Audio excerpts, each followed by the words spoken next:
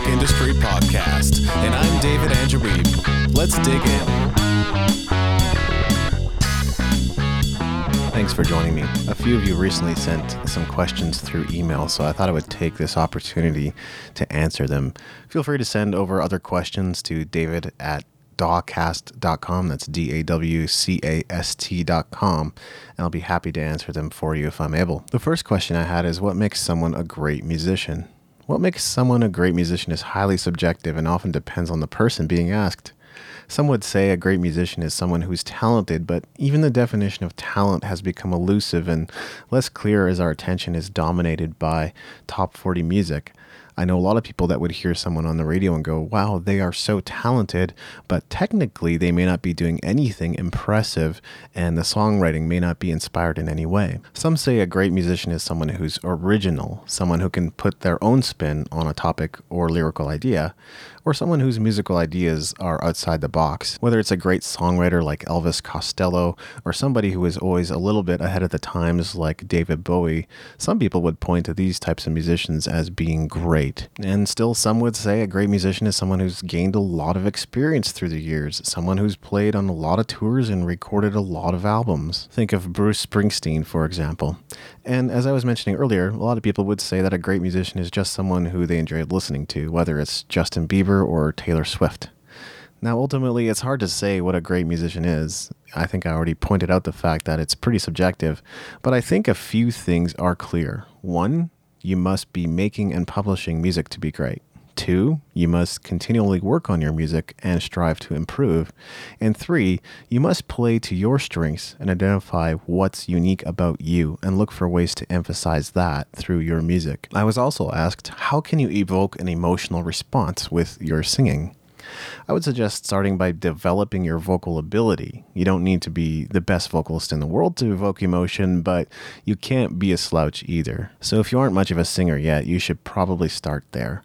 Working with a vocal coach could help you find your voice faster and improve as a singer. Then you'll either need to write or pick a song that naturally moves people. Writing is obviously the harder alternative here. The song itself should be about a feeling or an experience that many people can easily relate to, whether it's love, heartbreak, new life, tragedy, or something else.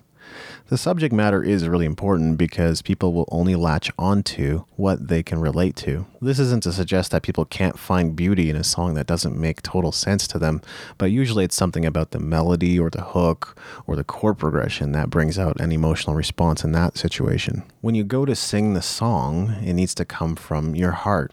The better you can relate to the emotion of the song, the better able you will be to deliver it with feeling. And that's really the trick here. You need to deliver with feeling. Now, it's so easy to say those 3 words, but it isn't necessarily easy to do.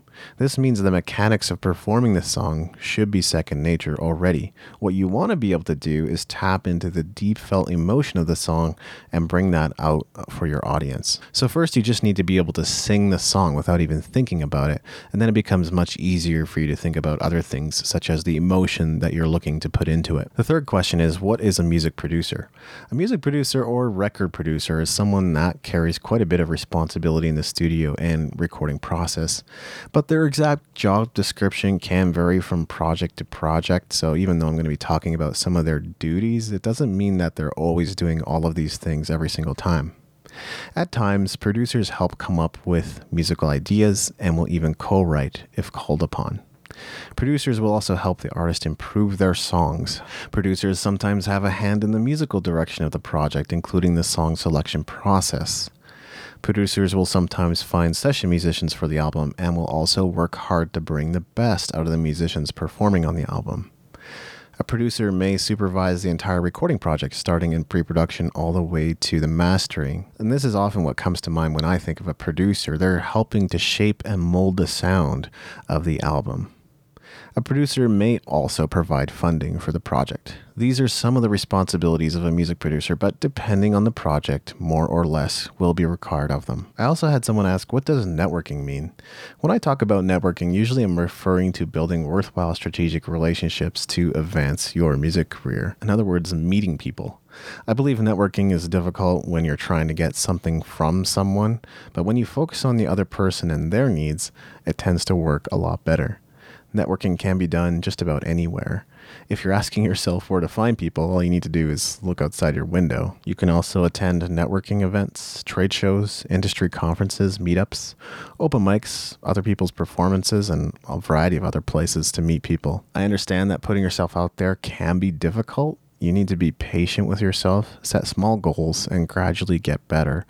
Even I can be shy at times. There was a time when literally all I did was go up to one person and say hi to them every single day. Eventually, that developed into multi-sentence conversations, and I even got to the point where I talked to more than 5 people a day and even had longer conversations with them. As you're out and about, you're going to meet a lot of different types of people, and some of them will benefit you and help you and become friends, and some will not.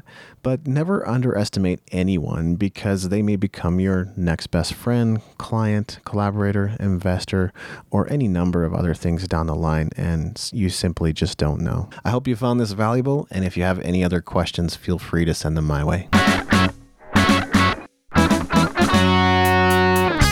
Thanks for listening. Make sure to go to musicentrepreneurhq.com for show notes and other goodies, and leave us a review in iTunes to help us spread the word.